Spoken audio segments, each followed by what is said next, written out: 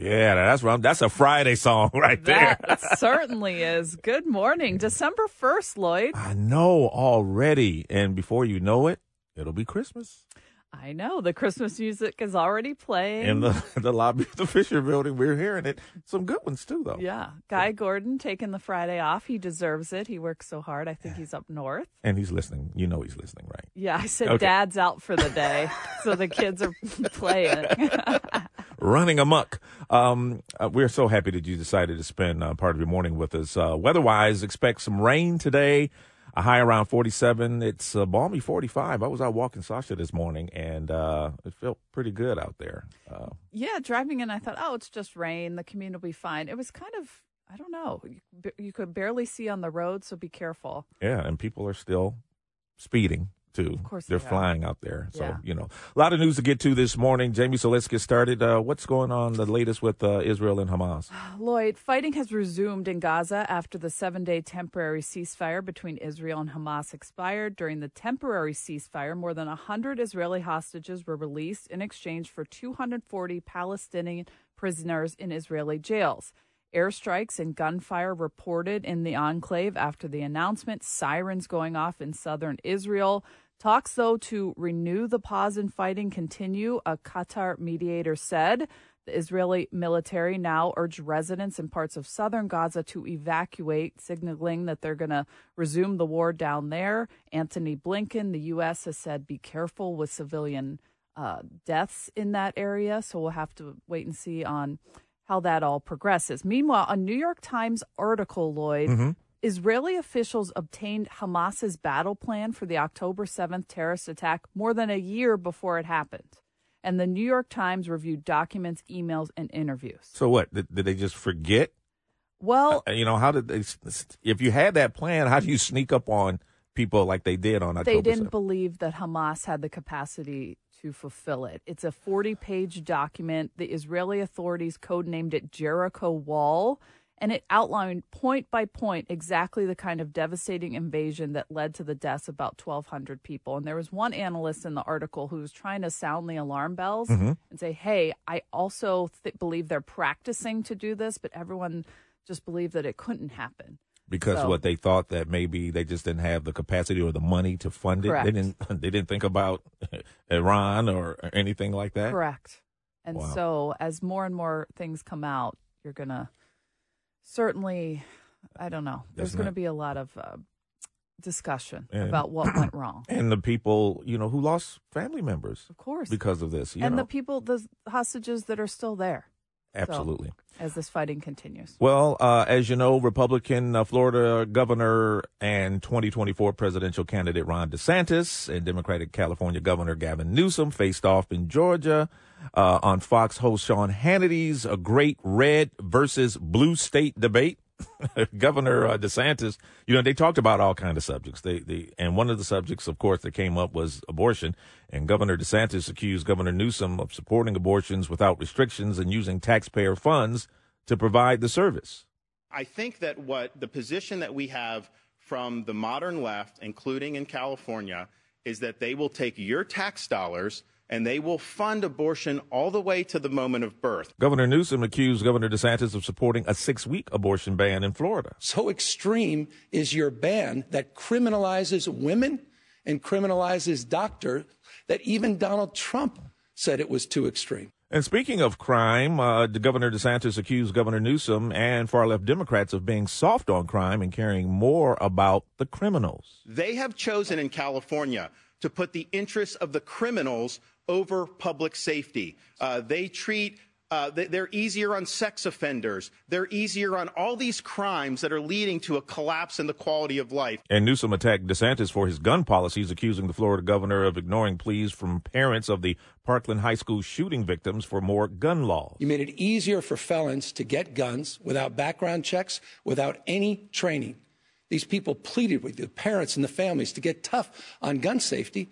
And again, you made it easier for felons. But, Jamie, bottom line is that here you have these two who, one is running for president, the other, kind of said to be having a shadow campaign. And, it's like, but really, why was this happening? I don't know, Lloyd. I turned it on last night and there's a lot of fighting, and I'm just like, what is the point here? Because DeSantis is losing by a mile, if you believe the polls. Newsom says he's not running. In fact, Newsom sort of said that in the debate. Jason, if you could play the Newsom bite. I'm the only guy here that's a border state governor. You're trolling folks and trying to find migrants to play political games to try to get some news and attention so you can out-Trump Trump. And by the way, how's that going for you, Ron? You're down 41 points in your own home state. Wow. That's kind of the point I was thinking when I turned it on. What is the point of this? Well, and I also think, Gavin Newsom was on a channel that, was going to say he was terrible anyway. And I would have thought the same thing if those two were on MSNBC and it was Rachel Maddow or Scarborough doing the moderation. I would feel the same way. They're in a hostile area, and they're going to, because when they did the analysis afterwards, everybody said that Newsom had an F and DeSantis was an A. Yeah, of course. All right, let's just move on to better news. Oh, wait, this is upsetting. The no-win November. The Pistons lost last night to the New York Knicks, 118-112. That's the franchise record's 16th consecutive loss. 16th. They did not win a game in November, Lloyd. They have not won a game since a victory over Chicago on October 28th, and back then they were 2-1. Oh. God. So, and Cade Cunningham had 31 points. Killian Hayes had 23. They are scoring points here or there, but as a group, it's not working. They're not meshing? Well, Jalen Brunson for the other team had 42 points. So no defense, Lloyd. Well, we have other sports teams that we can say about. We got a lot of sports. They suck. Yeah, thank you, Lomas. Thank you, Appreciate Lomas. that. The Lions are playing this weekend, as is the U of M, the Wolverines, and the Red Wings played last night. Yeah, Lloyd, Lions on the road against the Saints. Hopefully we could get back on track after that Thanksgiving Day debacle. The Red Wings did win. We still don't have Patrick Kane skating and playing with the team. He's practicing. Okay. But, yes, they beat the Chicago Blackhawks and Michigan. There's a big game there, 23-point favorites over Iowa in the Big Ten championship game. And they thought they were going to play against former Michigan quarterback Cade McNamara, but he's injured, so he's not going to play. So a different quarterback's going to play. But McNamara was on a podcast recently, and he refused to say the Michigan Wolverines name. Listen to this. Well, I think this week specifically, I'm not just getting Deacon ready. I'm getting the entire team as much as I can because, I know so much about that other team. Yeah. That from a defensive standpoint, from an offensive standpoint, I'm just doing everything I possibly can from an entire team standpoint to just let these guys know everything that I possibly know. That other team. Yeah. So what? He certainly is aggrieved, I guess, in how everything went down with JJ becoming the quarterback. So he goes to Iowa, and he's trying to now get Deacon Hill, the backup quarterback, ready to play the Michigan Wolverines. But we know what's going to happen. Exciting things this weekend in sports. And speaking of sports, guys, you guys know I like boxing. Okay. Yes. But I like boxing in the ring, not outside the ring. And the man who Mike Tyson pummeled during a wild fight on a plane last year, he's demanding the boxer pay him nearly $500,000 to avoid a future lawsuit. But the boxing legend's attorney, he's adamant that this is just a shakedown and he's not going to get anything. A lawyer for Melvin Townsend, the punch victim, made the demands clear in a pre-litigation letter sent to Shapiro earlier this week.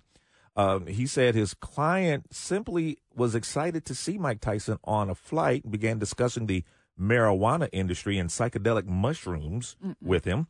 And Mike became agitated and attacked him. No, that's not what happened. Did you see the video? I did see the video. That is not what happened. No, it's not. And Tyson's, he wasn't charged criminally, but Tyson on the other hand says, well, he was effing with me. And so he was like 2 feet away from his face. He wouldn't leave him alone. And then at the end, Mike punched him. Yeah. So it's a shakedown, but I don't advocate for violence on airplanes or anywhere else, but just saying. It is 6:14, and coming up, we're going to be talking to a veterinarian to talk about this mysterious dog virus. 14 states have reported cases of these sick dogs and symptoms similar to kennel cough, but the dogs are not responding to the usual treatments. We'll talk to this veterinarian in just a moment as JR Morning continues at WJR.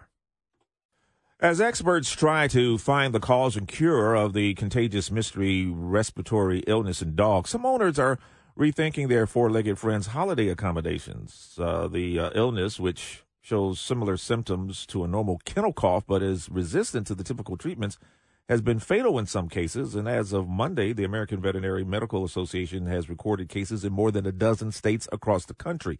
Joining us now on the JR Morning Live line to talk about the mystery canine illness is Dr. Larry Lecce. He's president of the Michigan Veterinary Medical Association, and he's a veterinarian at Rimrock Farms in Plymouth. Dr. Lecce, thank you so much for being here this morning.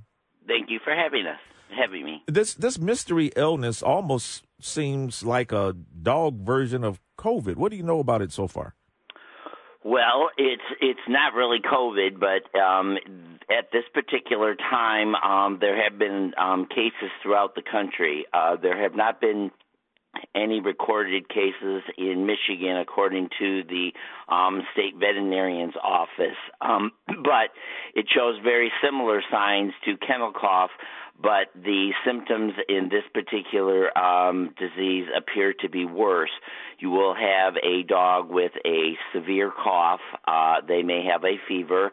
They may be very lethargic. They can have nasal discharges, and they can also have discharges in their eyes. And in many cases, these dogs don't want to eat. The thing that's different between this and some of the more common causes of coughs in dogs is the severity of the cases. The coughs are lasting 6 to 8 weeks in many dogs, and unfortunately, they're not responding as quickly or as well as we would like to normal traditional treatments for similar diseases. Doctor, do you know if it's bacterial or viral, or are people trying to figure that out right now?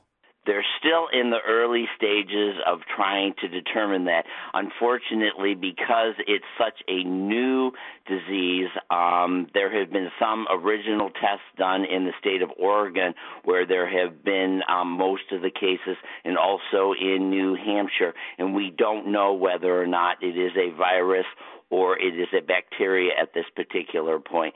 I like to just at this particular point call it a respiratory infectious disease because we don't know what the cause of it is. Doctor, does it lead to pneumonia in dogs? In some cases, in very severe cases, it can lead to pneumonia, and it can lead to death, unfortunately. But a majority of the cases at this particular point have been more of a chronic illness, but in some cases it can go into pneumonia. Doctor, there's an article in the Free Press, and this woman has a dog. The cough started in September and lasts for more than a month. And she took her dog in a bunch of times to the vet. Have you seen cases like that? I have not yet. In my practice, I have seen a few cases of more of mild forms that I would suspect would possibly be more of the traditional cases, but I personally have not seen a case yet. Dr. Lecce, you know it's holiday time. People are going to be heading out of town and may have to board their dog. Should that be avoided? I think everything needs to be taken into perspective. Unfortunately, you're going to see more cases in a kennel situation or in a dog care facility. Everyone should do everything with caution, and they should do the most important thing that they can do at this particular point is vaccinate their dog for the particular diseases that we can treat. And it is probably better if they can find someone to take care of their dog in their home at this particular point.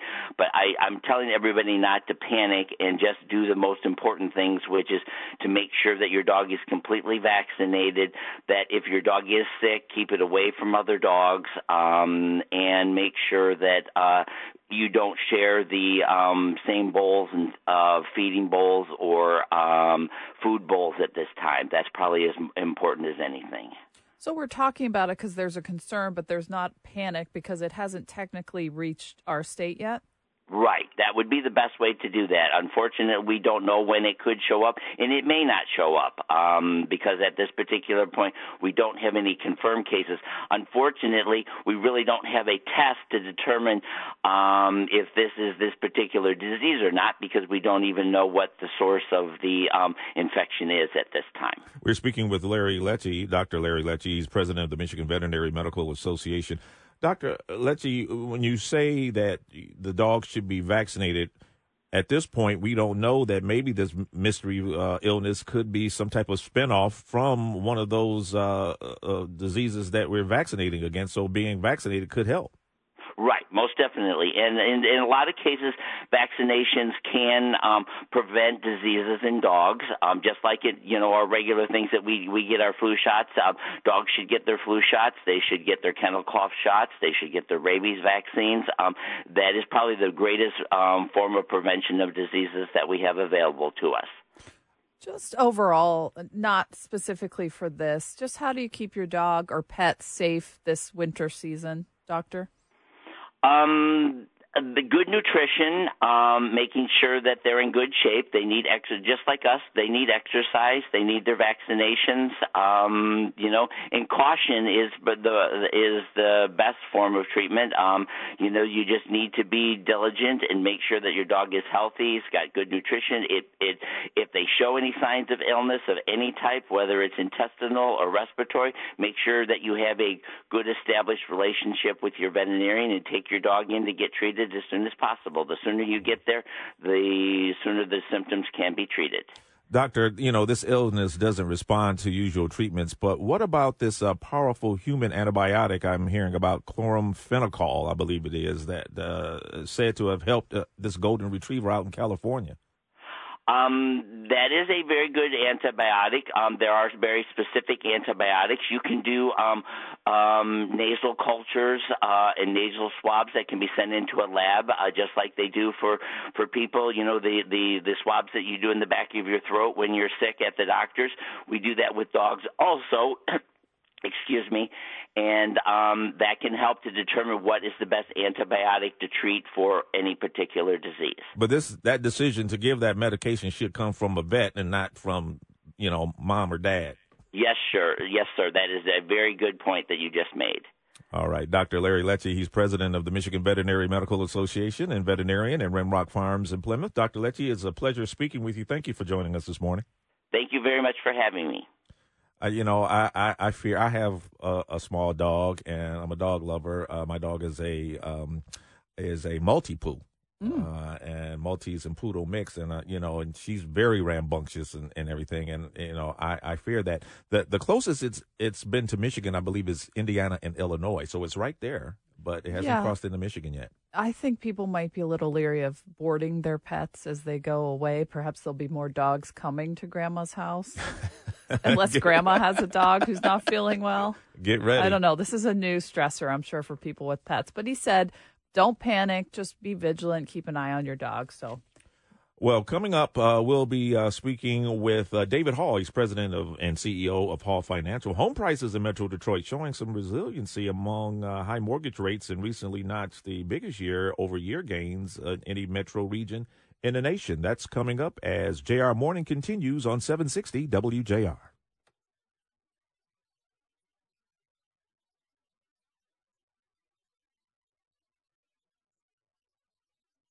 The latest S&P CoreLogic Case-Shiller Index released Tuesday shows home prices in Metro Detroit at an all-time high in September and up 6.7% from a year earlier. That was the largest year-over-year increase among the 20 metro regions in the index. For some context, let's bring in David Hall, president and CEO of Hall Financial. Good morning, David. Hey, Jamie. Good morning. How are you today? I'm good. I want to talk to you about home prices in Detroit. What do these numbers mean for the regular buyer or seller? Well, it's sort of good news, bad news.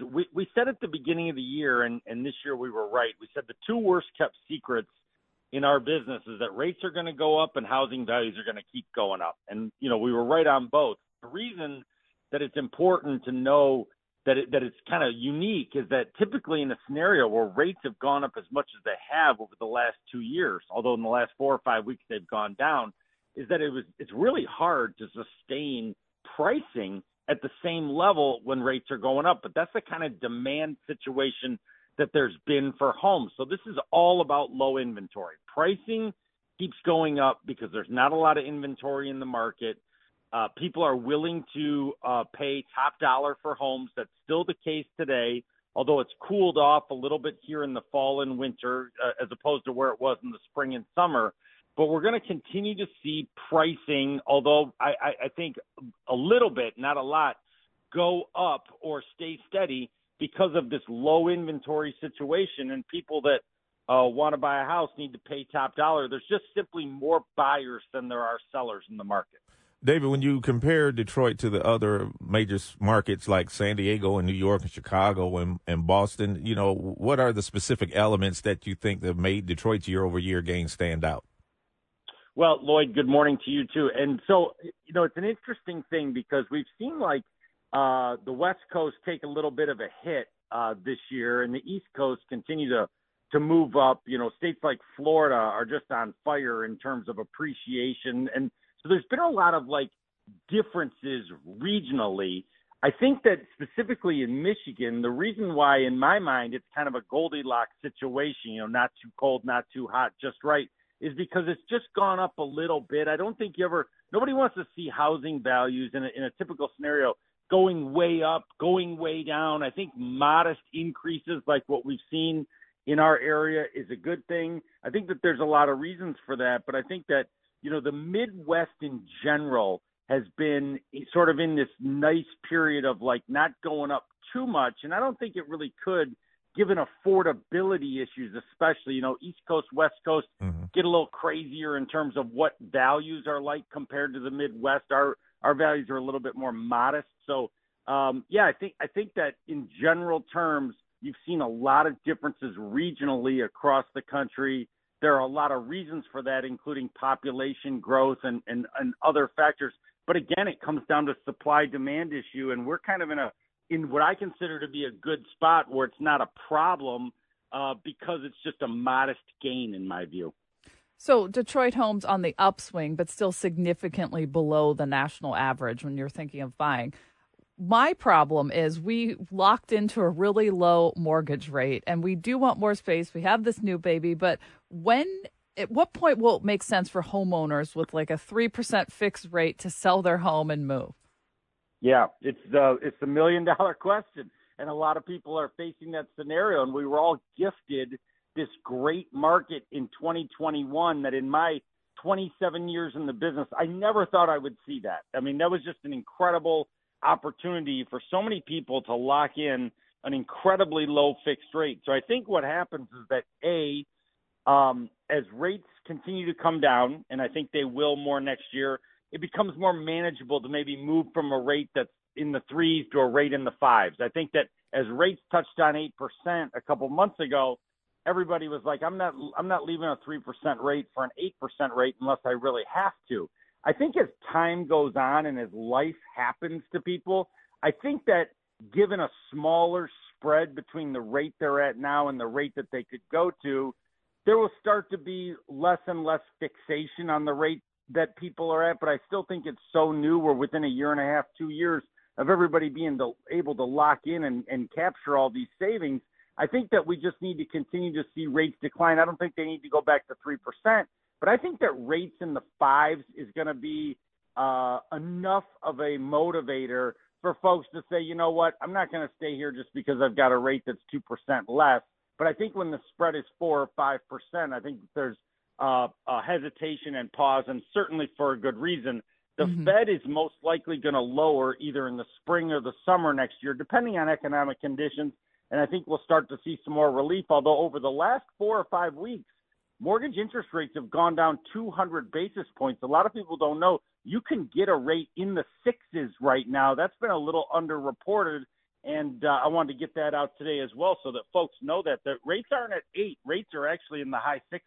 Well, that's good. And you like to say marry the home, date the rate.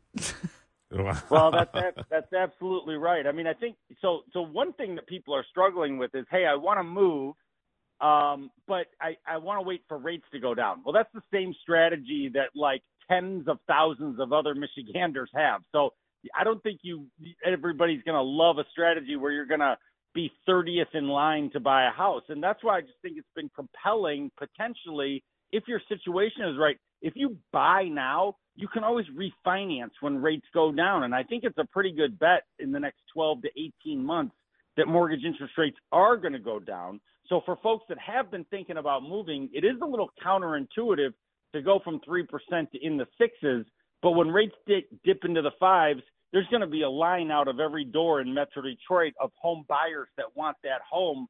And so it may be a good counter strategy to buy now and refinance later. We've had a lot of folks that are excited about the opportunity to buy now and not have to waive inspections and waive appraisals like you might have to next spring and summer as rates come down. Well, David Hall, people can come to Hall Financial, get educated on all of this. You say maybe it's not a bad time to sell and buy a new place right now. David, thank you for joining us this morning. Appreciate it. Great to be with you guys. Have a great weekend. Yeah, I understand exactly what you're talking about, Jamie. You know, if you have a low interest rate right now and it's 3%, it's like we like that payment. Yeah, and even though rates are at 6, you could buy at 6, and you can hope that those rates are going to continue to come down, and it won't be as bad, But you can't wait forever. You cannot. And so if you have someone like a David Hall that you could go talk to and just get some numbers, it can't hurt, right, Yep, Lloyd? That's right. Also, we have coming up Tom Slusser. He's Chief of Mobility Innovation for the City of Detroit. We're going to talk about that. Let's talk about that roadway again. Oh, my God. Listen. It's making national news. It's huge. Yeah. On 14th Street, right outside the Michigan Central Depot. Station, yeah. And it's amazing. And what it says for the future of charging your vehicle while you're driving. I mean, that kind of gets away from the anxiety of people charging when they're on a trip and they're thinking about, where am I going to charge up? Yeah, and I think it's good for the future. Like, this is a little test run here in Detroit, and then see what that could mean for others or who want an electric car perhaps but don't have a garage you could charge on your way. It's very interesting, and we're going to talk about that coming up at 6:49. I did just want to make a mention, since I'm a mom now and I care about all this stuff. It seems like there's a pneumonia outbreak in Ohio. And Wow. My daughter has been sick for this whole week, sort of fatigue and fever, and we've taken her in, of course. But the Warren County Health District has recorded 142 cases of childhood pneumonia since August, which exceeds the average number seen in the county. So they said this is not new. This is not a new respiratory disease, but rather a large uptick in the number of pneumonia cases normally seen at one time. And that's in Ohio. So I'll certainly keep an eye on my daughter, and I think others should as well. So we're going to come back and talk about that really cool street up in Corktown on JR Morning.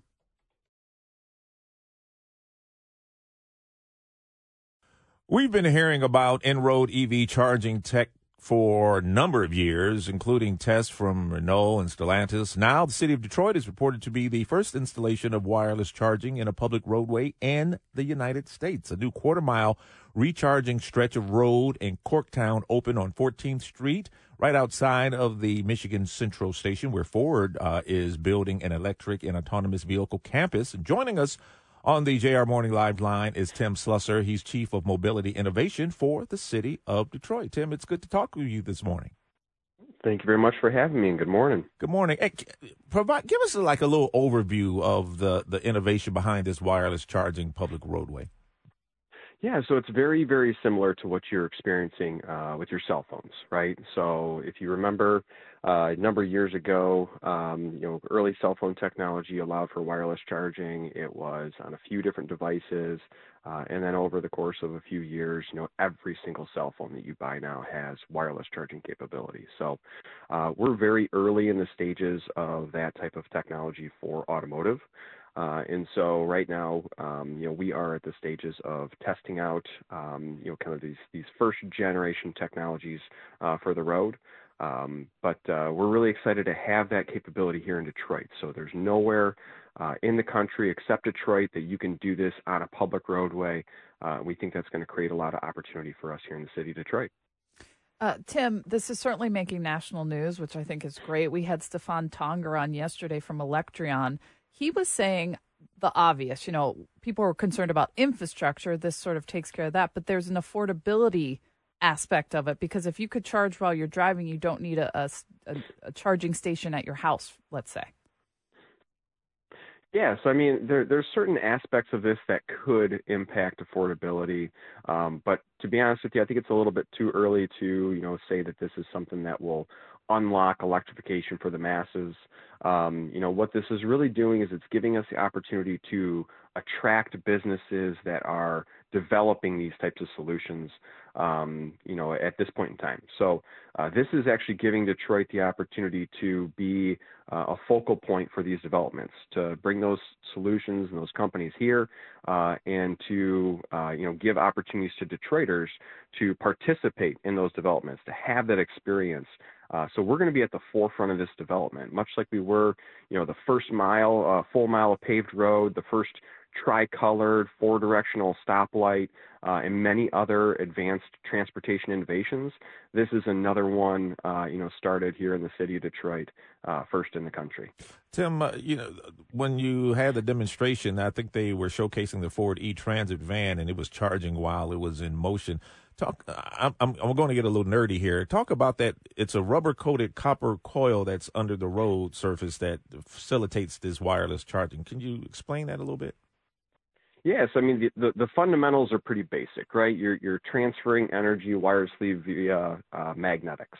But, in order to do that while a vehicle is in motion is extremely complex, right? This is a lot of communication between the vehicle and the roadway and controls to get the timing right and all these sorts of things. So it's really a marvelous and amazing technology. So, we are, again, at the very beginning of this, and we believe that this could allow us to view our road in a different way, right? How could this technology help decarbonize our parcel delivery, for example, right? So you think about UPS, FedEx, and Amazon when they're delivering their packages all around the country. How could they do that in Detroit, in the future, in a way that they can do zero emissions, right? And they don't need to have a big battery on their vehicles because every time they stop, it automatically starts charging, right? And keeps that vehicle running all day long so that there's no issues with the range. And then how does that then apply to our transit system and individual passenger cars? And, this technology can actually be applicable to many, many, many different use cases. So that's a lot of what we want to now go test since this technology is live in the city of Detroit. So we're exploring a lot of those use cases in partnership with Electrion and the team at Michigan Central, Next Energy, Jacobs Engineering, and New Lab and MDOT, all the partners that were part of making this project come to life. Tim Slessor, Chief of Mobility Innovation for the City of Detroit, that's who we're talking to. Tim, you just sort of mentioned it. My question was going to be, how cool is it to have this innovation hub within the city of Detroit, that ideas like this can come out and more ideas can stem from that? It's extremely exciting. This is who we are in Detroit. This is what the city of Detroit has been to this industry for so long, right? With the land of firsts, if you will. And so, to us, this is just, it's really exciting, but it's also more of business as usual. We're not, we are used to, doing these types of things first in the country. So, to us, this is it's exciting, but again, it's kind of a business as usual feeling because we're used to doing things first. We're used to, bending the envelope and testing these new types of solutions. So it's really exciting in that we get to help set the standard for what this should and could look like across the country. And that's part of what we're really excited about. So, we're looking to see how much this technology can, impact the various use cases that I mentioned and many other use cases, like Uber and Lyft and things like that as well. How does this play into the future of transportation and making clean mobility more accessible to everybody? Tim Slessor, Chief of Mobility Innovation for the City of Detroit, we thank you and we appreciate you coming on and providing us some good information on this new innovation. Thank you so much for having me, and have a great rest of your day. You too. You have a great weekend. This is awesome. But he's right, though. I mean, Detroit. Well, it's just me and Jamie this morning on a Friday. Good morning, December 1st. It is the weekend. Finally. And Dad's not here. We call him Dad. Dad's away. But he's probably listening to us. Oh, yeah, he is. I'm sure I'll get a text message or something, to let us know that he is listening. So we got to be on our best behavior. Of course. A lot of things Were those going two on. guys yesterday on the debate stage on their best behavior? Well, not really. Republican Florida governor and 2024 presidential candidate Ron DeSantis and Democratic California Governor Gavin Newsom faced off in Georgia on Fox host Sean Hannity's Great Red versus Blue State debate. And they talked about several topics, one of those topics being about immigration. And DeSantis accused Newsom and other Democrats of lying about the surge of immigrants arriving from the southern border. This is a guy that says the Biden administration is not lying to the public about the border. They go to the White House briefing room every day. They say the border's secure. They are lying to you. We know that that's not true. Governor Newsom accusing Governor DeSantis of lying to the 36 migrants and asylum seekers he flew to Sacramento back in June. I met with those migrants that you lied to under false pretense.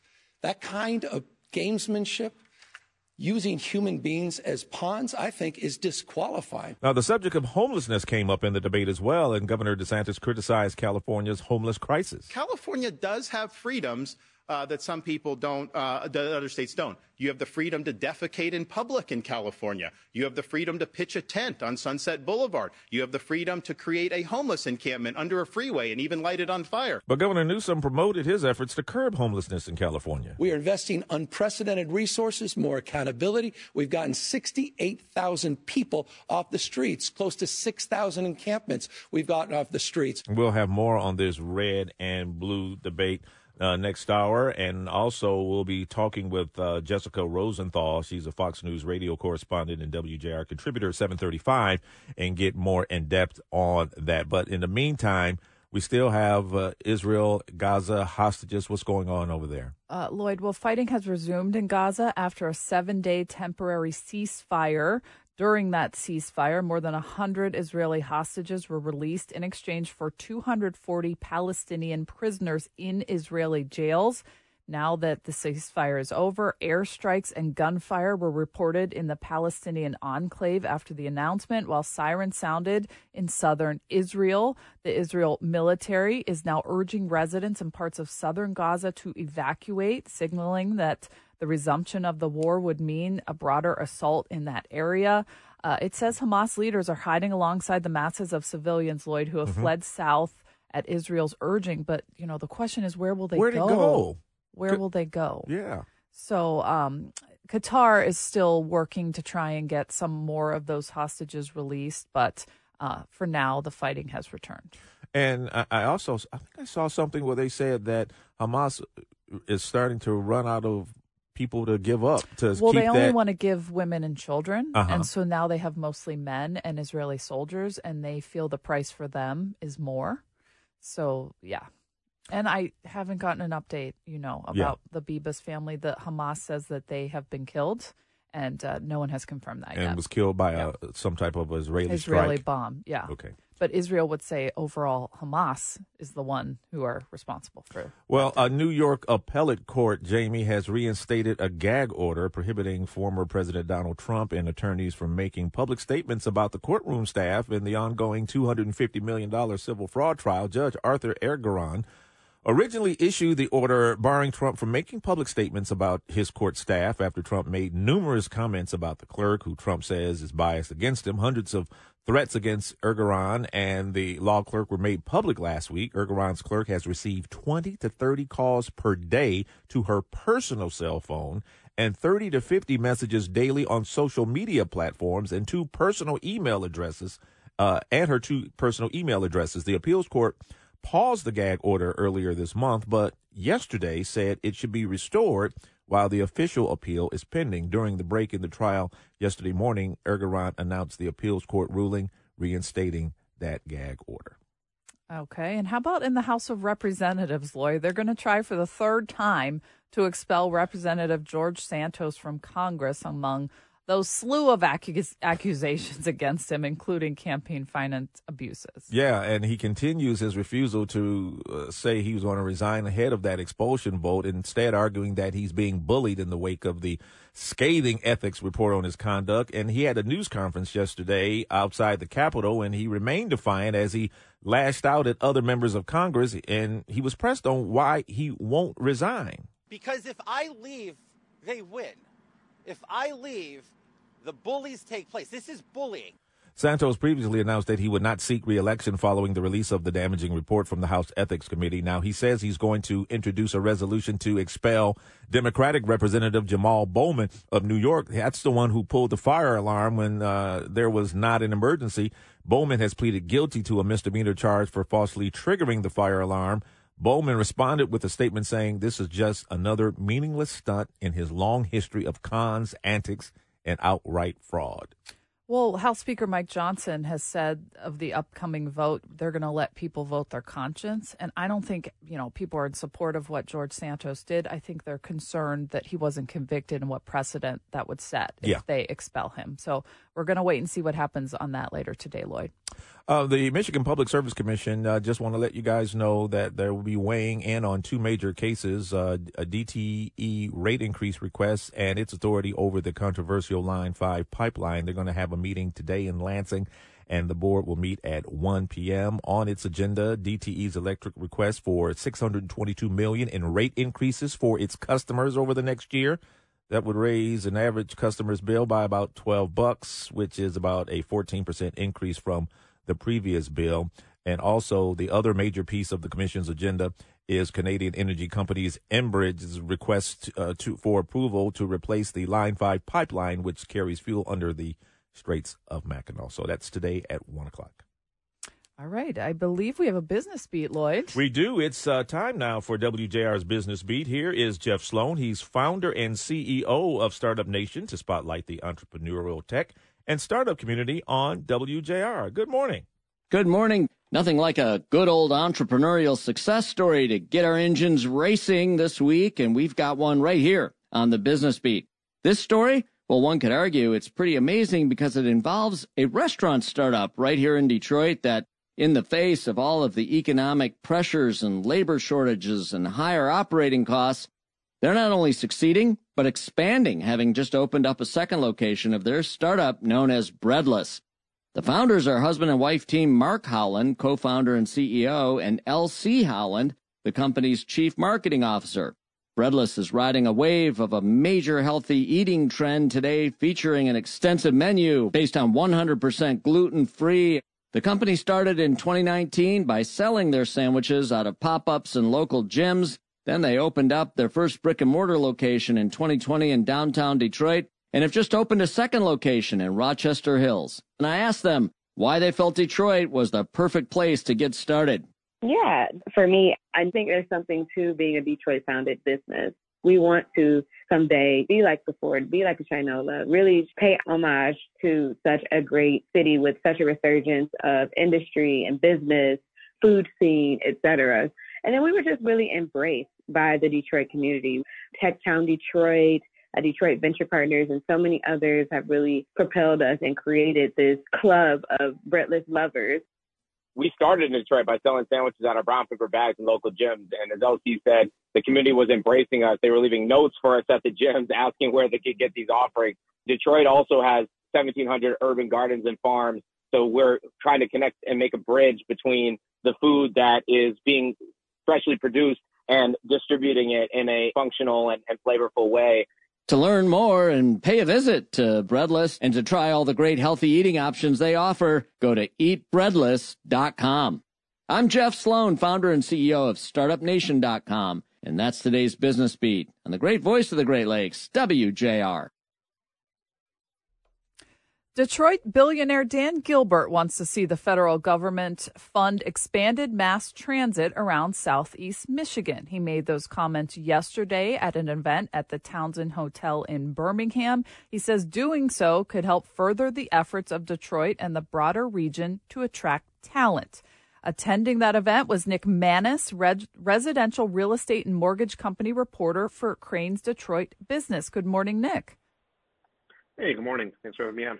This is not a new idea. I mean, just amongst my friends, we've talked about how mass transit would be great in this area. Yeah, I mean, the idea of mass transit in Metro Detroit dates back a century or something. So no, far from new, but certainly, Dan Gilbert is now offering some vocal support.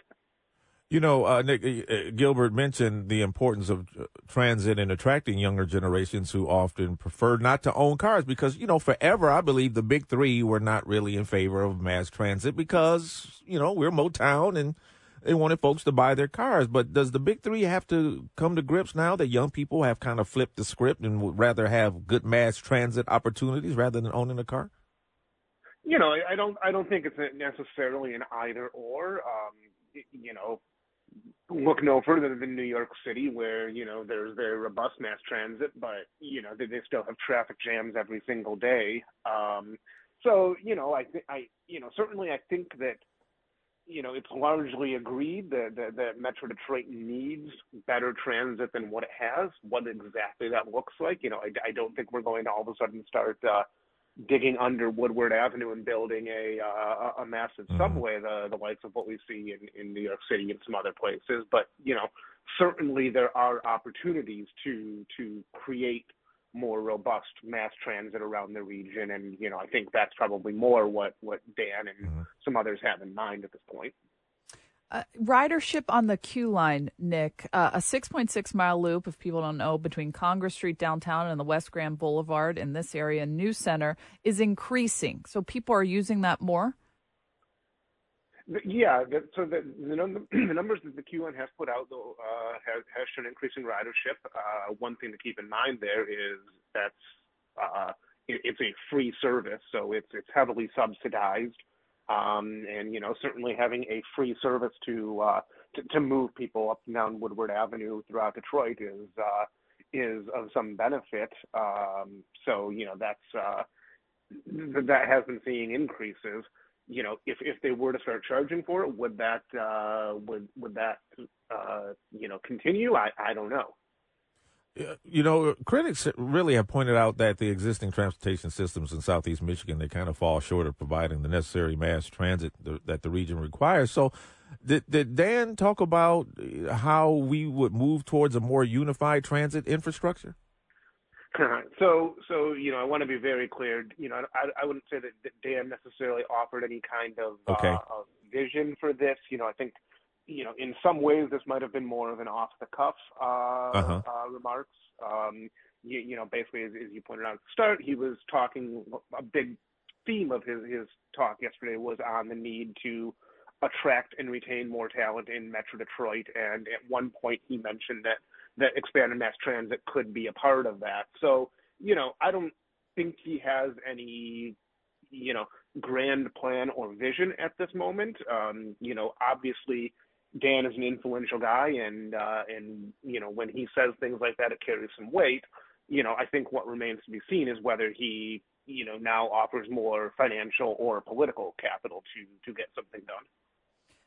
Well, that's what I was going to say. When he sort of sets his mind to something, we see all the fruits of that downtown, and maybe perhaps just putting this out there. Now we're talking about it, it gets at least the conversation going, Nick? Yeah, I think that's certainly something that he probably has in mind. And, certainly we've seen it, play out, in downtown Detroit with his vision there. I think what remains to be seen, we've seen it sometimes in broader policy issues as well. I mean, look no further than some of the large-scale incentives that he sought to be created a few years back in the legislature, and that happened. He was also, something of an architect of the auto insurance reform that we saw a few years ago. So, certainly when he speaks, folks in Lansing and around the state do listen. So we'll see. We're speaking with Nick Manis. He's a residential real estate mortgage company reporter for Crain's Detroit Business. Nick, the building that Dan Gilbert is building on the Hudson site, did he talk about any tenants that may be coming to the building? He did not. and we're not aware of any at this point. He did kind of list a laundry list of retail tenants in the greater downtown area that his real estate firm Bedrock is attracting. He said that they're still having discussions with Apple about opening a store, but nothing specific for the Hudson site yet. Nick, as residential real estate reporter, what are your thoughts on the home prices in Metro Detroit, all-time high in September and up 6.7% from the year earlier? We spoke with David Hall at 6:35 about that. If you want to go to The Great Voice and listen to that, you can. But, Nick, what are your thoughts on that?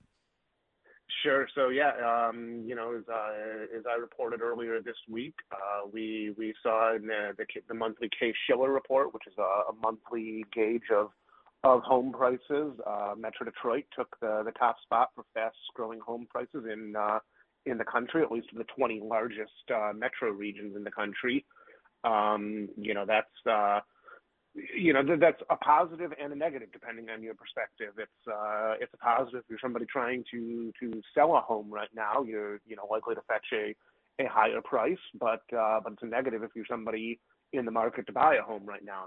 Prices are going up, and as I'm sure David attested to, there's increased elevated mortgage rates right now. So all of that creates challenges for buyers. The other part of that is that while we do have the fastest growing home prices, at least we did in the month of September, Metro Detroit still has very low home prices compared to pretty much every other major metro, and prices have appreciated the least of any other major metro in the country. So prices are on the rise, but we're a long ways from pretty much every other big metro. And Nick, before I let you go, I got to ask you this question about Dan Gilbert, the Mavericks owner, Mark Cuban. He sold part of his Dallas Mavericks franchise, lending speculation he might run for political office. Was Gilbert asked about any potential Gilbert for president? Yeah. He actually was asked about that, and his quip was, he has never considered politics. He likes to get things done. Well, yeah, I can understand. I don't think we're going to be seeing any Gilbert for president signs anytime soon. All right, Nick Manis, residential real estate and mortgage company reporter for Crane's Detroit Business. Thank you so much. Have a great weekend. Hey, thank you so much. Have a great weekend, guys. Yeah, you're going to get things done. And Dan certainly gets things done with all the research opportunities he Yes. just recently announced, all the buildings down there. Plenty to come from Dan Gilbert, I'm sure, but not in the political arena. His quote was, "I think you have to be 80 to run for president." Oh, God. All right. Coming up, we'll be talking with Fox News radio correspondent and WJR contributor Jessica Rosenthal. We'll get more into the debate that happened, the great debate between the red and the blue states on the Fox News channel. We'll get that coming up when JR Morning continues. I'm the only guy here that's a border state governor. You're trolling folks and trying to find migrants to play political games to try to get some news and attention so you can out-Trump Trump. And by the way, how's that going for you, Ron? You're down 41 points in your own home state. For an hour and a half Thursday night, Governor Ron DeSantis, Florida, and Governor Gavin Newsom of California, they shouted and interrupted each other. They tried to leave an impression on Fox News viewers beyond their slugfest, and we're going to get more into it now with Jessica Rosenthal. She's Fox News radio correspondent and WJR contributor. And Jessica, thank you so much for being with us this morning. Thanks for having me. So I was watching it last night, and it just seemed a lot like it was DeSantis and Hannity versus Newsom and Biden. I don't even need to be on. You just Thank you so much. Have a great weekend. I'm just kidding. You just really succinctly summed it up, because you're right. Both of them were wearing these two hats, right? Like Newsom was a surrogate sort of for the Biden administration. He said he'd give the president an A, that the economy is really working well, and he gave out some stats. And you guys just played one of those sound bites. But Newsom also said there's one thing we have in common. Neither of us will be the nominee in 2024. With that zinger, it was a put down, an insult to DeSantis' campaign, but it was also more confirmation that Newsom himself is not running despite this debate, despite his attempts to raise his national profile. And DeSantis over there was defending, his record, his state, Hannity, and the questions that Hannity was posing used factual data, right? But it definitely was more in favor, right, of the state of Florida. The stats, right, were more sort of pointing out some of California's issues and problems that they're working on. So you're right. It was a national. There was this national tinge to it, right? And that's where that's where people sort of staked out. Are you on Team DeSantis? Are you a Republican for 2024 on his side, or do you want President Biden? It was setting that up, and so you're right. I think that was it. Jessica, I questioned sort of what the point of the whole thing was. If DeSantis is down 41 points in his own home state to Trump, and Gavin Newsom continually said he's not running, what were we watching then? It's a really good question. I think Hannity and Newsom have this relationship, and it's very rare to see such a progressive figure and a leader really in the Democratic Party go on a show like Sean Hannity, right? So when they had their interview a few months ago, Hannity sort of set it up, right? Would you debate DeSantis, who might be the nominee? And I think that was part of a plan, right, to showcase. And Sean said it in the title of the debate, Red State versus Blue State. Like, let's have that discussion almost as a side conversation to 2024's who's better. And you can deny, like Newsom can deny it all he wants, but the talk among analysts and pundits and people who follow this is that Newsom is setting himself up for possibly a 2028 run. And I guess at the end of the day, we don't know what's going to happen, right? I mean, Joe Biden is 81 years old. Trump appears to be running away with polling, but polling also indicates that no one really wants a rematch. So I think there's some, I guess, subconscious, I don't know what to call it, something in the zeitgeist here, something underneath all of this that's saying, if everybody wants a generational change, is this the generational change? Are these the leaders? And if not, if so, let's hear from them. And so I think that was sort of an effort, even if they're not running, even if Newsom isn't running, to hear from both of these parties. And Newsom is basically setting himself up as a Biden surrogate. So you basically had almost what felt like a vice presidential debate, possibly, or like something less than a little bit presidential. But although we again, I can't say that, right? DeSantis very well could become president. We just don't know. And if so many people don't want Trump and Biden, then maybe this was worth it. I don't know. It was certainly entertaining. We're speaking with Jessica Rosenthal, Fox News radio correspondent and WJR contributor. Jessica, in the three Republican debates, DeSantis seemed like he was kind of struggling to make any type of impression. He seems like he's a little bit more feistier with this debate. Maybe he needs to take some of this into the next debate with his Republican counterparts. I feel like you should be an analyst because I've read that exact same, I guess, analysis from others that DeSantis seemed more comfortable. It might have been because of the framing of the questions, right, and the showcasing of California's issues and problems. And I'm a lifelong California girl. I was following all of that closely, and so maybe that was a little bit a part of why DeSantis maybe seemed more comfortable. Maybe there was no audience. Also, maybe it was also DeSantis was battling a Democrat and not a fellow Republican, where you feel like maybe you have to walk a different line. I don't know. It would be an interesting question to ask him, but you're right. He did seem a little bit more comfortable on that stage, calling out with the help of Hannity's questions, California's issues and problems. Those are real problems. And Newsom came back. Newsom pivoted, and some might say he pivoted well. Some might say he didn't. That's for others to decide. But with every question, Newsom would say, well, actually on crime. Florida has cities with higher murder rates specifically. So he would always take the data and say and he would do a well actually to every data point that Hannity threw up. So that was Newsom's sort of tactic. It's up to others if it worked or not. Jessica, Nikki Haley still trails Trump by by large margins for this presidential race, but she is getting big donors, and Trump is taking notice because he sort of is poo-pooing the big money she just got. Yeah, I think what's happening is people are sort of, it seems like the big money donors, right? And you're referencing the Koch network, the Right. Americans for Prosperity PAC, which is, I mean, that's millions right there. And that's door knocking. You know, that's campaigning in Iowa for the next 6 weeks to help Nikki Haley. So we're absolutely going to see her benefit from that. But you're right. It's almost like, what is that? Is it a battle for second place? Is it a willingness to spend money to be second place? Are these donors seeing something, a possibility here, a path? And Nikki Haley's campaign will tell you there's absolutely a path here because Trump voters might be open, you know, primary Republican voters might be open to somebody else depending on what happens.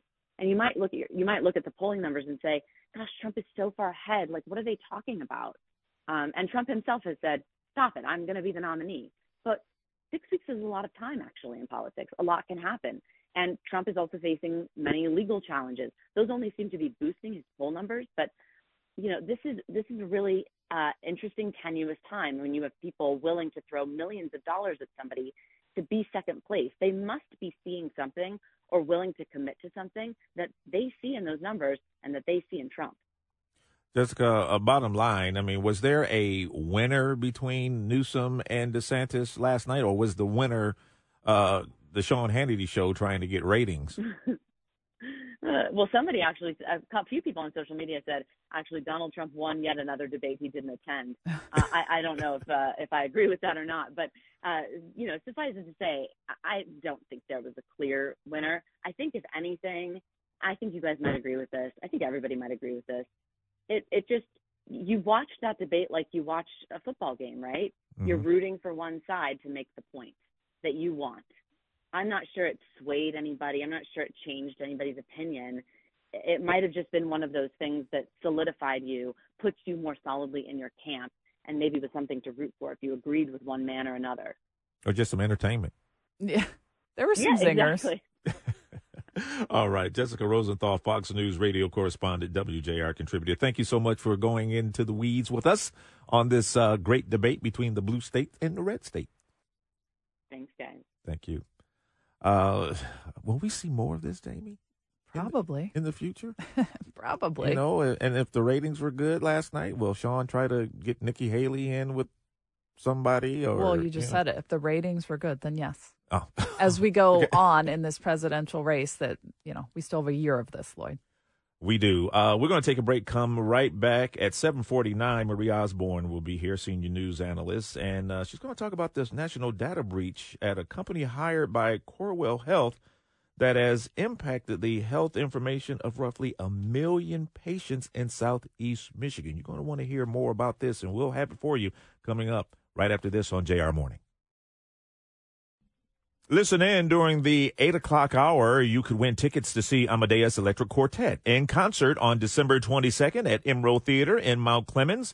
Experience an enchanting evening featuring Amadeus, the internationally acclaimed electric quartet. Amadeus, known as the uncontested leader of Romania's classical crossover music genre, and is renowned for their instrumental arrangements of classical pop and rock classics. So listen in the 8 o'clock hour, and you can win tickets to the December 22nd concert at Emerald Theater in Mount Clemens.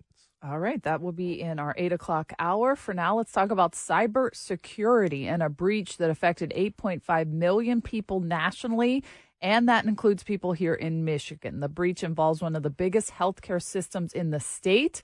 WJR senior news analyst Marie Osborne has a look at what this massive data breach may mean to you. Good morning, Marie. And hi, Jamie. This breach went undetected for more than 2 months, and that's very concerning. More than 1 million Michiganders were affected by this breach at WellTalk Incorporated. That's a company contracted to provide communication services for Corewell Health and Priority Health, an insurance plan owned by Corewell. The compromised data includes names, dates of birth, email, addresses, phone numbers, medical diagnoses, health insurance information, and that all-important Social Security numbers, Those were breached too. This occurred on May 30th, but it wasn't until August 11th, after the company had hired a third-party cybersecurity specialist, and that was when the breach was discovered. Cybersecurity attacks are growing in the healthcare industry. The U.S. Department of Health and Human Services reports that data breaches among healthcare organizations more than doubled from 2019 to 21, and in 2022, at least 28.5 million healthcare records were breached. And of course, there's been several here in Michigan that we've talked about before. A ransomware attack took down the computer network at McLaren's 14 Michigan hospitals late in August and early September. And in late August, the University of Michigan shut down its campus computer network after a hacker there got access to the personal information on a wide variety of people who had interacted with the university, including medical patients. And Corewell has sent letters out to the affected patients and offered a year of credit monitoring. And Jamie and Lloyd, experts are saying people definitely need to take advantage of that 1 year of credit monitoring. Wow. That is, Marie, I don't know. Do you know how the breach went undetected for such a long period of time? Well, that's, the $1 million. I mean, it's bad enough that it happened. Yeah. These things happen. Again, it was with this third party, right, this other company that they had hired to provide services for Corewell Health. But why it went undetected is sort of a mystery. I'm sure that's part of their investigation is into all of this and what they're going to do in the future to prevent this from happening again. I think it shows the vulnerability of hospital systems because this is not the first time this has happened, and it seems like it continues to happen. Oh, absolutely. I mean, we just rattled off here all these U of M and McLaren Hospital. I mean, these are not small-time organizations that don't have the latest in technology. These are the premier health centers in the state, and they were vulnerable to this. And the fact that there are millions that the U.S. Department of Health and Human Services says that 28.5 million records were breached last year, that's pretty scary. Now, a lot of critics are saying hospitals really need to make security an absolute top priority. Things like having two-step authentication would be helpful, and a lot of places, of course, have that. They need to identify weak spots and risks, and they need to put multiple layers of controls that can interrupt an attack once it happens. In other words, not just the preventative stuff, but actually have something in place that once a breach is detected, it can stop it. These things all have to start happening. Yeah, I think hospitals need to up their security for sure because it continues to happen. Marie Osborne, thank you so much for joining us this morning and have a great weekend. You too, guys. Lloyd, there's a big game in Indianapolis on Saturday. Just a little bit. Wolverines playing Iowa, Big Ten championship. They're 23-point favorites. Did you see this in the Detroit News that a man, an Oakland County lawyer, is suing Benson in a bid to keep the Go Blue vanity plate? Oh, wow. Yeah. So Joseph Harding of Beverly Hills filed lawsuit in the Michigan Court of Claims just before Thanksgiving, claiming that Benson's office violated state law when it assigned the plate with the University of Michigan cheer to a different driver a month before his deadline to renew it. So he goes in there and somebody else has it. He's upset. Yep. Yeah. So I'm sure he wishes he had it. I don't know if he's going to Indianapolis, but there's a suit now. Benson has not responded. They're unsure. John Doe is all the name of the other driver in this case. But, yeah, he wants that Go Blue. Wow. Listen, what they always say, you snooze, you lose. But, I mean, Well, he says he was before the deadline. He has bachelor's in law degrees from University of Michigan. And so he wants that Go Blue back. Well, he had it. He wants it. It's actually a good story. Has Benson said anything about it? Has she responded to it? No, the Detroit News has not been able to confirm if the Secretary of State's office made the switch. Also, I want to tell you about this story. Donations are pouring in at this beloved Christmas charity after smoke damage from a fire stymied plans for the delivery of wrapped gifts for thousands of children in West Michigan. Santa Claus Girls of Kent County has been going door to door with gifts for more than a century in the Grand Rapids area, delighting families that are struggling during the holidays. But all the volunteer group has been scrambling since the fire last week struck a building in Walker where the Santa Claus girls wrapped and stores their gift. Now, the gifts were all packaged, ready to go. They didn't burn up, but smoke. Oh, so they're contaminated. unusable. Yeah, so they're contaminated now. It's you could smell. They say it smells like a bonfire. So, but the holiday though isn't lost altogether. Santa Claus girls will instead deliver gift cards for 8,500 children to be used at Meyer.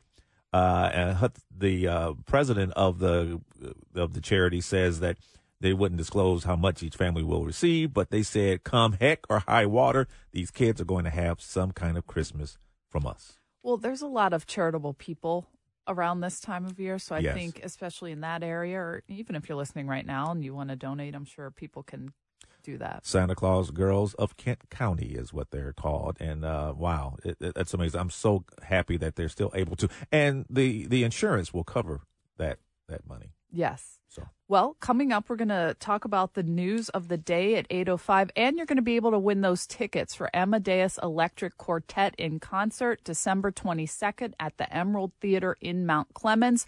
So we're going to do all of that when we return to JR Morning on 760 WJR.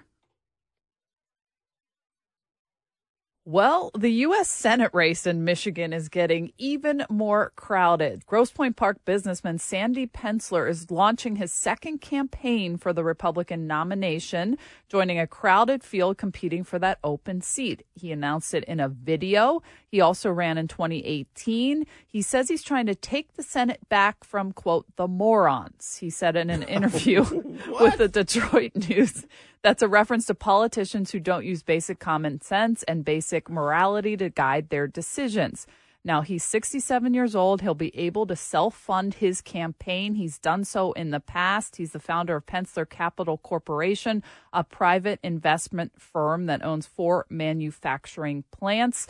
Now, he joins a Republican field that includes former U.S. Representative Mike Rogers of Brighton and Peter Meyer of Grand Rapids and former Detroit Police Chief James Craig of Detroit, among others. In 2018, Lloyd, he spent $5 million of his own money in the bid for the U.S. Senate, but lost the GOP primary to John James, who, of course, is in Washington. He lost by 9 percentage points to him, and Donald Trump endorsed James, and that was the downfall of Pensler. But he's back, and he said, again, he wants to take it back from the morons. Wow. Okay. All right. Well, it's getting more and more crowded. We'll see if anyone else wants to jump in. Who knows before the election happens. Michigan Governor Gretchen Whitmer signed a series of bills into law that aim to expand voting rights in the state, from increasing opportunities for people to register to vote to improving efficiency on election night. She signed the 23 bills in Detroit yesterday, a city that was the center of voter rights controversy in November of 2020 at the NAACP Detroit branch. That's where she signed those bills, an organization that has a rich history of being on the front lines of voting rights. Whitmer explained the choice of why she signed the bills there. When you think about, communities that have historically had barriers put in front of them, young voters, voters of color, voters who struggle to make ends meet and can't take time off. Now they've got 9 days to vote before an election. The bills that are now laws address our artificial intelligence and misinformation. Another highlight was pre-registering 16-year-olds to vote. So when they turn 18, they will automatically be registered. All righty. Well, there's a huge game Saturday in Indianapolis. The 12-0 Michigan Wolverines taking on the 10-2 Iowa Hawkeyes. Big Ten championship game, Lucas Oil Stadium. Kickoff is scheduled for 8 o'clock. The Wolverines are coming off that big 30-24 win over Ohio State. Jim Harbaugh is returning to the sidelines. He can coach his team. I'm just waiting for this awkward trophy ceremony when Tony Petitti of the Big Ten has to hand something to Jim Harbaugh when they've had this contentious sort of fall over what's going on with the sign stealing. I know that a lot of people were, excited. I know the Michigan players were to see Cade McNamara, their old teammate. He will not be the quarterback of the Hawkeyes because he is injured. And I don't think there's any love lost between Cade McNamara and the Wolverines, because listen to what he said on a podcast recently. Well, I think this week specifically, I'm not just getting Deacon ready. I'm getting the entire team as much as I can because, I mean, I know so much about that other team. Yeah. That from a defensive standpoint, from an offensive standpoint, I'm just doing everything I possibly can from an entire team standpoint to just let these guys know everything that I possibly know. Keep that He can't school's say name Michigan out of your mouth. He just has to say that other team. That other team. He's clearly aggrieved by whatever happened, when J.J. McCarthy became the quarterback and he had to leave. The Hawkeyes have been offensively challenged all season. Yeah. Let's just say that. So Michigan is 23-point favorite. So all those Wolverines out there, I think you're going to have a great Saturday. You know who's not having a great November? I can bet you I can tell you. The Pistons. No win November for those guys. They lost to the New York Knicks 118-112. That's a franchise record 16th consecutive loss. They completed the winless November, having not won a game since a victory over Chicago on October 28th. And Lloyd, that's when they were 2-1. Oh, yeah. Okay. So the struggle is real. They host the Cleveland Cavaliers Saturday at Little Caesars Arena. And our Lions are in New Orleans. The Lions are in New Orleans, and they're trying to bounce back from whatever happened there on Thanksgiving against the Packers. Whatever. But, they're still one of the best teams. They got to keep pace, though, with these Eagles and Niners, and Cowboys won, of course. So they got to win in New Orleans. And no interceptions. How about protect the football? Hello. Jared Goff had the 3 interception game, and he followed that up with the 3 fumble game. So let's just not do that anymore. How about that? You sound like boy. Let me tell you, Jamie really sounds like a parent. Let's just not do that anymore. That's how parents would tell the kids when they would act up. Listen, the man who Mike Tyson pummeled during a wild fight on a plane last year, he's now demanding that the boxer pay him about $500,000 to avoid a future lawsuit. But the boxer's attorney, Alex Spiro, is adamant that the whole thing is just a shakedown and no payments will be forthcoming. Now, a lawyer for Melvin Townsend, who is the punch victim, made the demands clear in a pre-litigation letter sent to Spiro earlier this week. In the document, the letter to the lawyer said that Tyson could have used other remedies to defuse the situation on the April 2022 JetBlue flight, but instead he chose physical violence and viciously assaulted Townsend. And when you look at that video, though.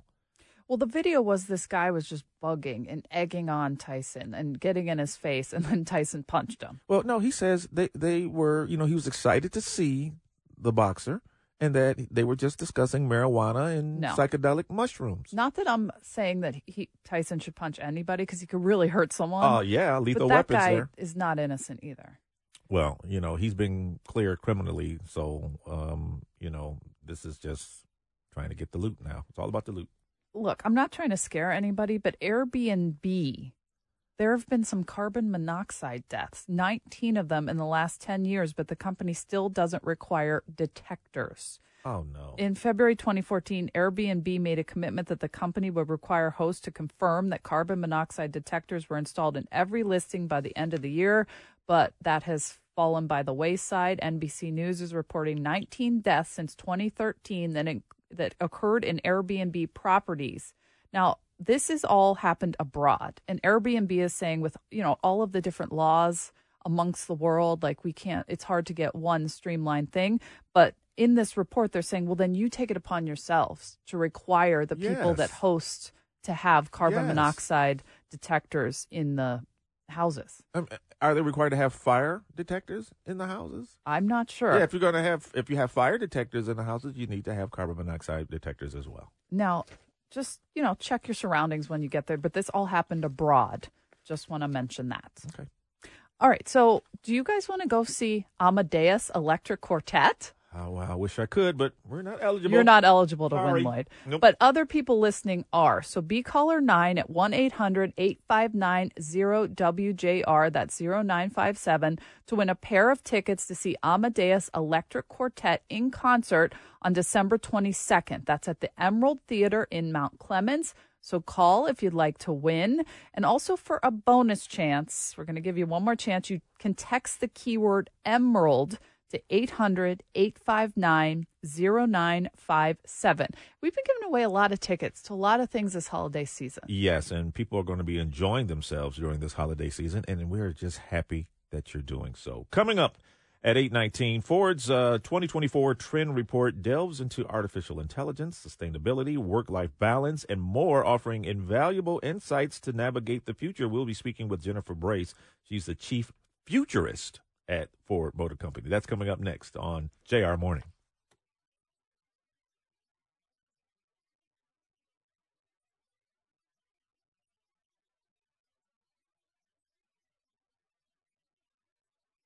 Congratulations are in order for Dennis in Harrison. Woo-hoo! He wins the Amadeus Electric Quartet tickets that's December 22nd at the Emerald Theater in Mount Clemens. And you still have a chance to win, a bonus chance, if you will. Text the keyword Emerald to 800-859-0957, and you could join Dennis in Harrison on December 22nd.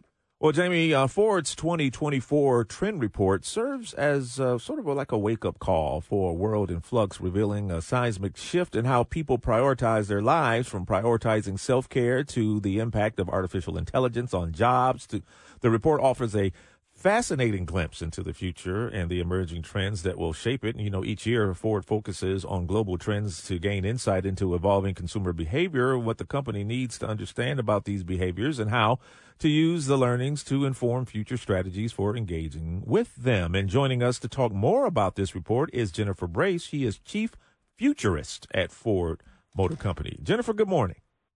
Hi, how are you? I'm great this morning. You know, the report highlights the shift where people are actively shaping their futures rather than like fixating on the past. So talk about some of the most significant findings that stood out to you regarding the transformation in people's mindsets and actions. Sure, yeah. So not a surprise, right, that over the past few years we've seen a lot of signals that people have been feeling overwhelmed and kind of, you know, like they don't have a lot of control over what's happening in the world.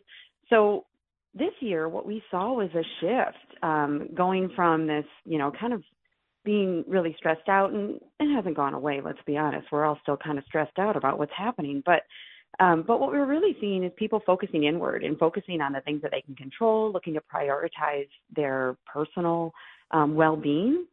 And some of the surprising things were that they were willing to prioritize that over things that would have been a traditional like marker of success, like advancement at work, for example, saying that, you know, a job that increases my stress really just isn't worth it.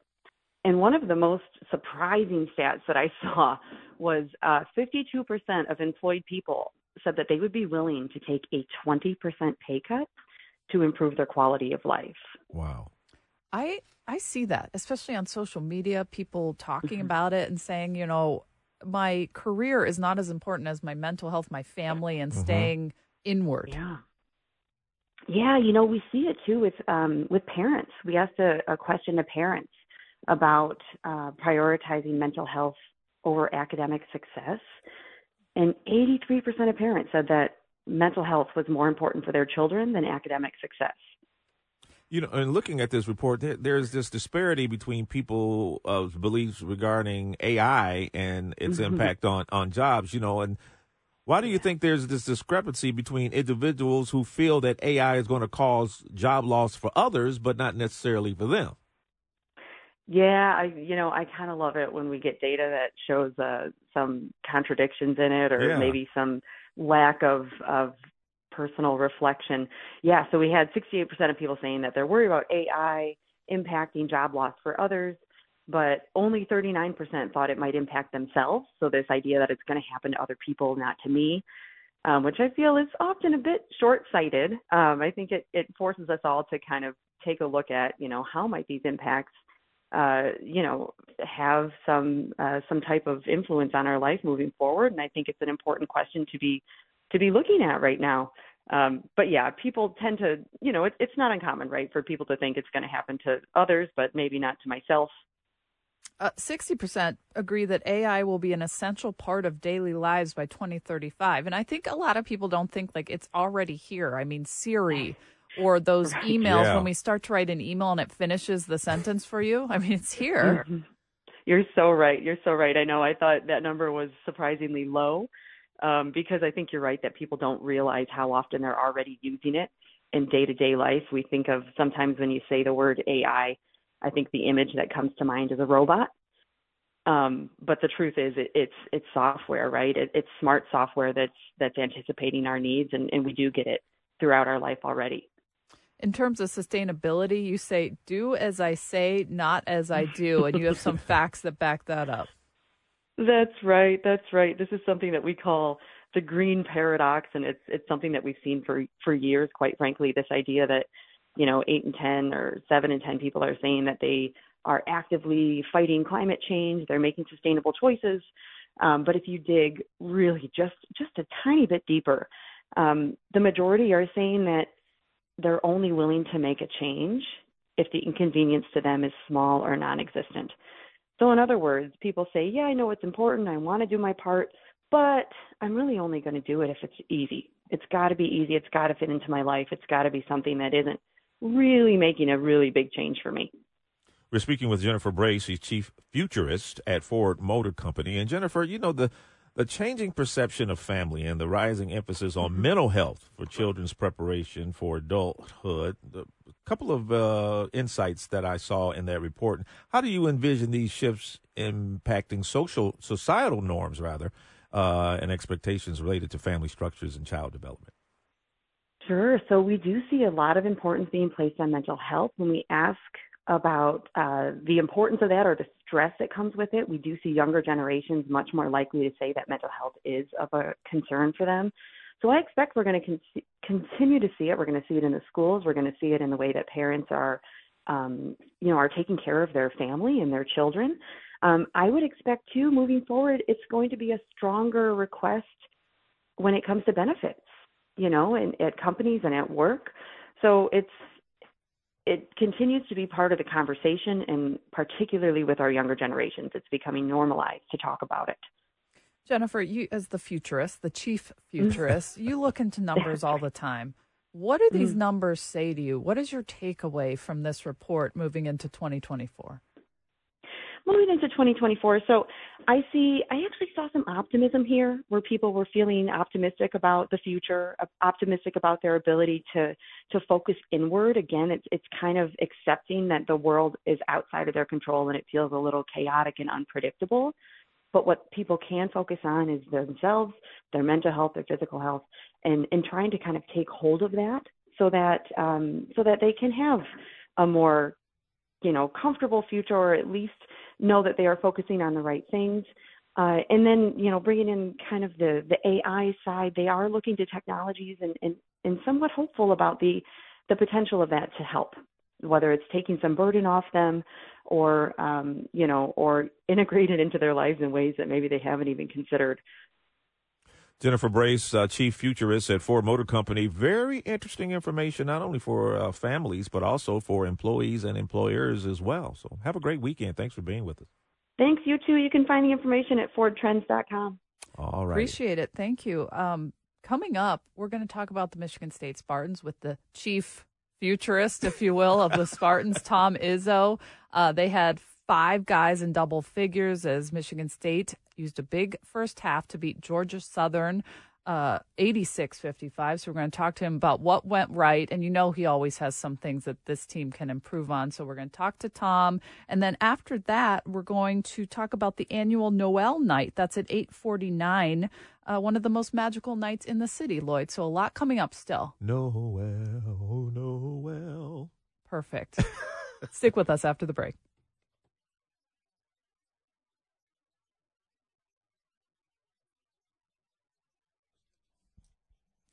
The Michigan State Spartans held Georgia Southern to 11 first half points en route to an 86-55 win on Tuesday. Let's bring in Tom Izzo, the head coach of the team, and WJR senior sports analyst Steve Courtney. Let's break it all down, guys. All right, Jamie, good morning to you. Hello again, everyone. This conversation with Magnum TI brought to you by the hardworking men and women at Bill Brown Ford. Forward down the field, yes, the W's are stacking up. Winged Wheelers back on the winning side of things last night. My good friend Matt Garco and his team are stacking wins each and every day. Drive with the champions at Bill Brown Ford. Shop their TrueView inventory at BillBrownFord.com today. Yeah, Tuesday night at the Breslin Center, your Spartans playing host to the Eagles of Georgia Southern. A suffocating first half of defense put on by the Spartans, holding Georgia Southern to 34% shooting in the first half. There was a lineup change.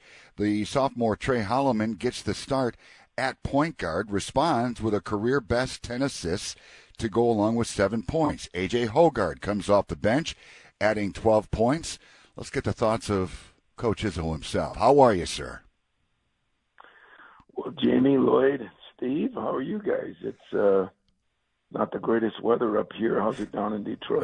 We were just saying it looks like Gotham Ugly. City out there. Ugly. Well, that's good to know. So don't come down here.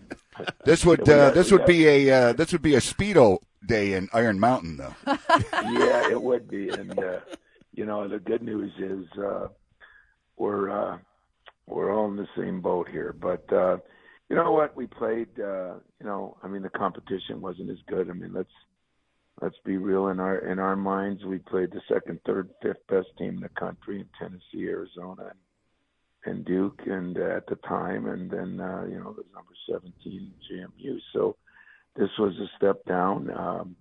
Charlie Henry, who's from our state, really good guy, and he's building a program there, and he's got some talent. In fact, I just got off the phone with him this morning, just trying to figure out how to put it all together.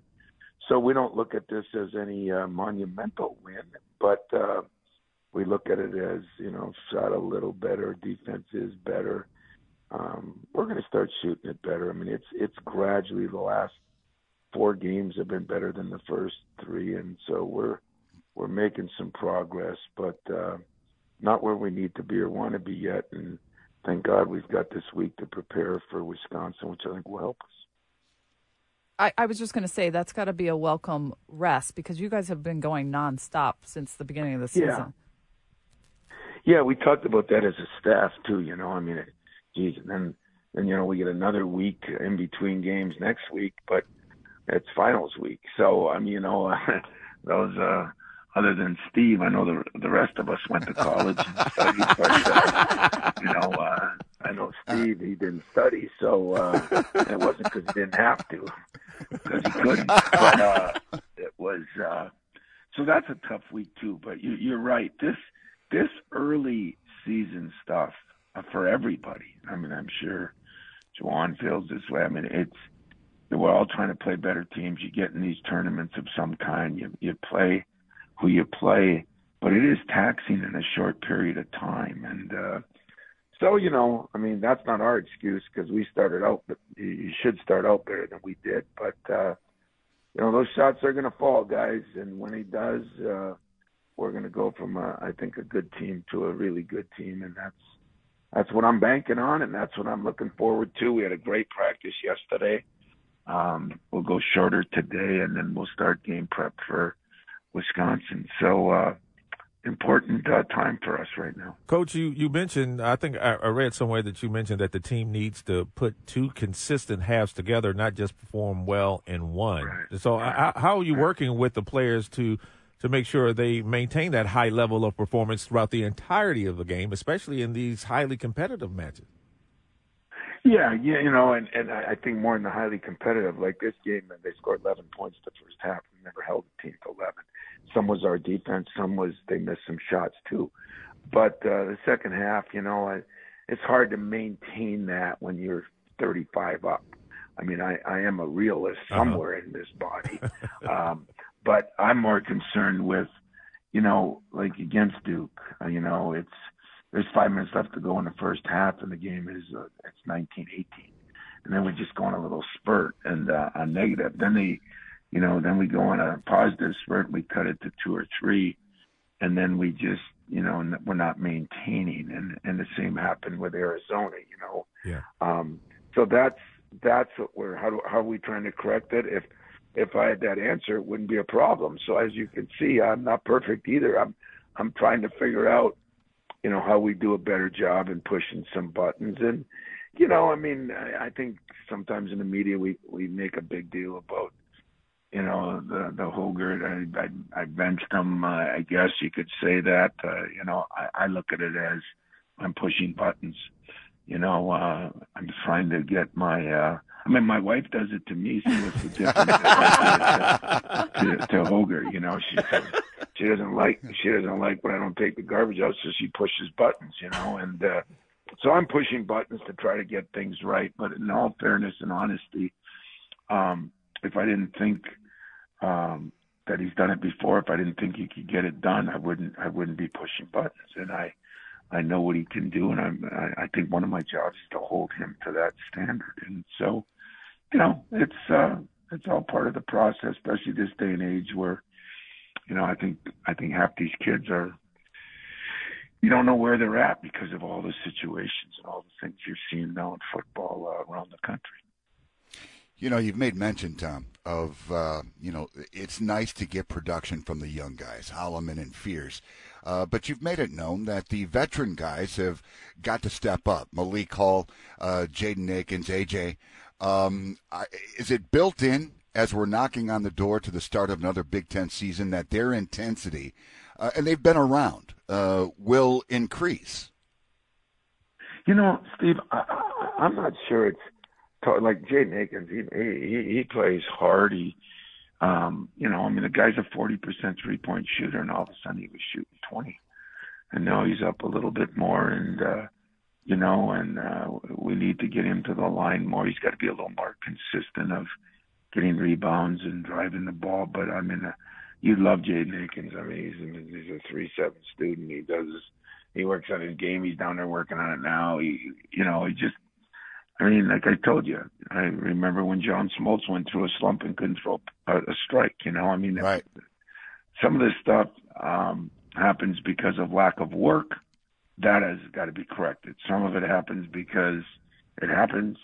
That I got to fight through, live through, and believe that if you're a 40% career 3-point shooter and you're in your junior year, it's going to come back. And, Jaden is that way. And, Malik, coming off that injury, he missed part of last year and never was really healthy. And then he missed 5 months of the summers, the fall or spring and summer. So, plus we're going to get a scorer back inside in another week or two, couple weeks probably, and that is going to help us a little bit. So the key is our veterans do have to play well. I'm relying on, here we had, just to keep with the excuse-making machine, and I feel like I'm doing, even though I'm not.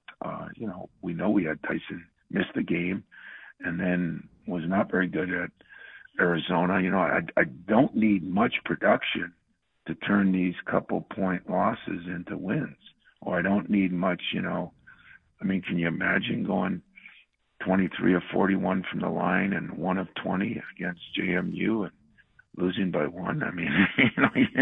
You just say, hey, if somebody made a free throw, you win the game, and we're not talking about it. So trying to keep those things in perspective and look out at the weather and say, my team's better off than the weather right now in Detroit and Michigan and East Lansing, and that's what I'm going to go by.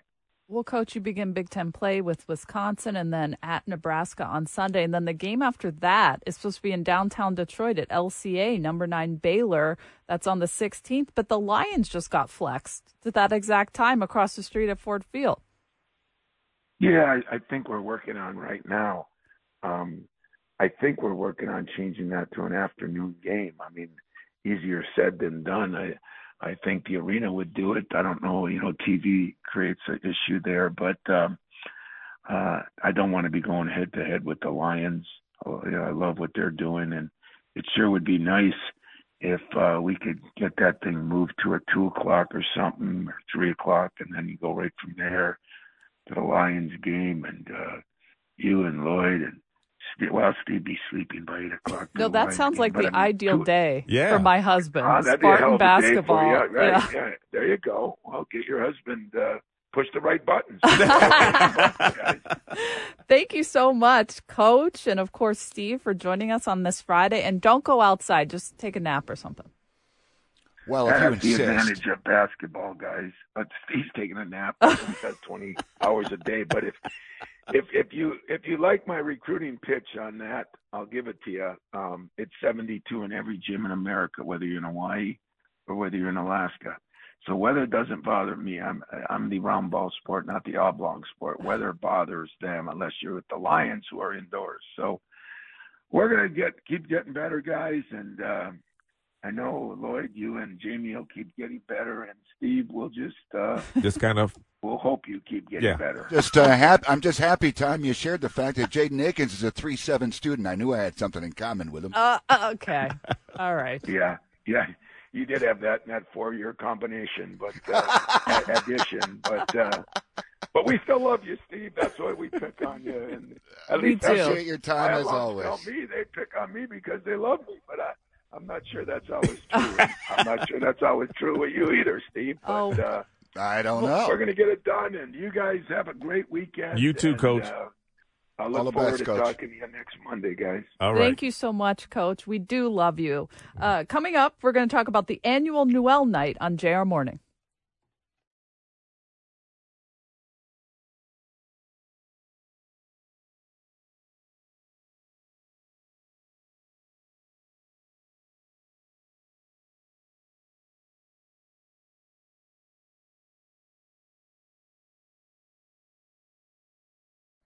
Oh, wow. We're ready. I thought they were going to play Noel, the first Noel.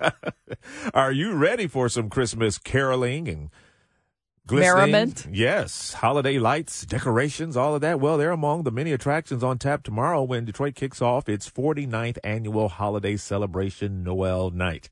And joining us on JR Mornings is Sue Mosey. She's executive director of Midtown Detroit Incorporated. And Sue, thanks for joining us this morning. Thank you for having me. You know, with the return of the 49th annual Noel Night, it's really undoubtedly a cherished tradition here in Detroit. And I know I've taken my kids are all grown now, but I've taken them before. How do you envision this year's event adding to the city's festive spirit and the significance of keeping these traditions alive? Well, as you say, I mean, this is a long-standing tradition for a lot of families who come down here because they have the chance to not only visit the cultural institutions, but they have a chance to get also out into the Midtown neighborhood where there's all kinds of shops and restaurant options and, all kinds of activities spread throughout this entire Woodward Corridor footprint here. Uh-huh. So it's, there's a ton of arts and crafts activities, hands-on things for families. There's a lot of fantastic music performances everywhere from the Cube over at Detroit Symphony to the Film Theater Auditorium over at the Art Museum to the Public Library Auditorium. So there's a lot of really just beautiful spaces that are very unique to all of these institutions. Wayne State has about 7 venues that are open that night, including the new Hillberry Gateway theater project that they just completed this past year. So I think a lot of new places for the public to explore. And places to visit Santa include the Charles A. Reich Museum, Detroit Institute of Arts, the Public Library, the Symphony Orchestra, and Woodward will remain open, but there are shuttles to take families and people from place to place. Is that right? Yeah, this has been a pretty significant change in the footprint of the event ever since M1 Rail was built. We really have not been able to close Woodward, so we do have shuttles that take people around throughout the footprint in case there are folks. One is also ADA accessible and help people really navigate if they find it too far and they want to go to a lot of different venues. So we've built that in. We still have the real popular Ice Scrapers Challenge between Wayne State and CCS students in front of the Art Museum as well, which is always super popular. And then the really big CCS student and alumni art sale, which has been ongoing for all of the years that we've done Noel Night. And they have about 120, I think, student and alumni artists in that location. We also have major marketplaces at Woodward and Warren. Wayne State has a big one with Techtown. At the Welcome Center, Majestic Theater Complex has Fleet Detroit, which is a big, huge vintage pop-up. I think about 30 or 40 vendors are there. Blick Art Supply has a ton of artists over there, the Detroit Artist Market. So lots of holiday sales opportunities here. So do you see that the longevity and the success of Noel Night, 49 years, is due to like this collaboration between you got local businesses and the cultural institutions and community organizations? Yeah, I mean, I think it's a win-win for everybody here. And I think that because all of the spaces that are presenting activities are so wildly different, you have big formal auditorium spaces, you have little shops like Source booksellers or Mongers, cheese, like doing all kinds of interesting holiday-themed activities as well. So people, if you like the big venues, you can find plenty there. If you just like to really find and explore some really interesting smaller shops, you certainly have plenty of opportunity to do that as well. We encourage people to come down here and eat. We have a lot of food trucks that will be down here at the Scarab Club and also at Woodward and Warren. Tons of restaurants in Midtown, as you're probably aware. All of them will be open, doing a lot of business. Lots of bars for people to go to after the event is over. The event really runs in the Cultural Center between 5 and 9, and then it extends till 10 o'clock throughout the rest of the Midtown neighborhood. Sue Mosley is Executive Director of Midtown Detroit Incorporated. Number 49 this year, Sue. Next year it'll be 50, and we expect it'll be even bigger. Okay, thank you. Thank you so much for being with us. We are wrapping up. We made it. I'm sure Dad's happy. I'm sure he's listening up north. Hopefully we made him proud. But Lloyd, it was a pleasure on this Friday. Always a pleasure. Have a great weekend. I'd like to remind everybody on Monday, the former mayor of Detroit, Kwame Kilpatrick, will be in studio speaking with us. He'll be talking about his new job as an executive director of a company, or nonprofit rather, in Tennessee that he has taken. Also his ministry, also his restitution. And we're just going to talk to him about a lot of things, what's going on with him and his family. Well, he's making news recently. Yes, he's still in articles. We got to ask him that stuff. Absolutely, we will. And he has a couple of new children as well, a son and a daughter, and a new wife. And we're going to talk about all of that come Monday morning, 8 o'clock hour, on JR Mornings. All right. Thank you so much, Lloyd. I thought we were done there, but turns out we're done right now. We'll see you on Monday.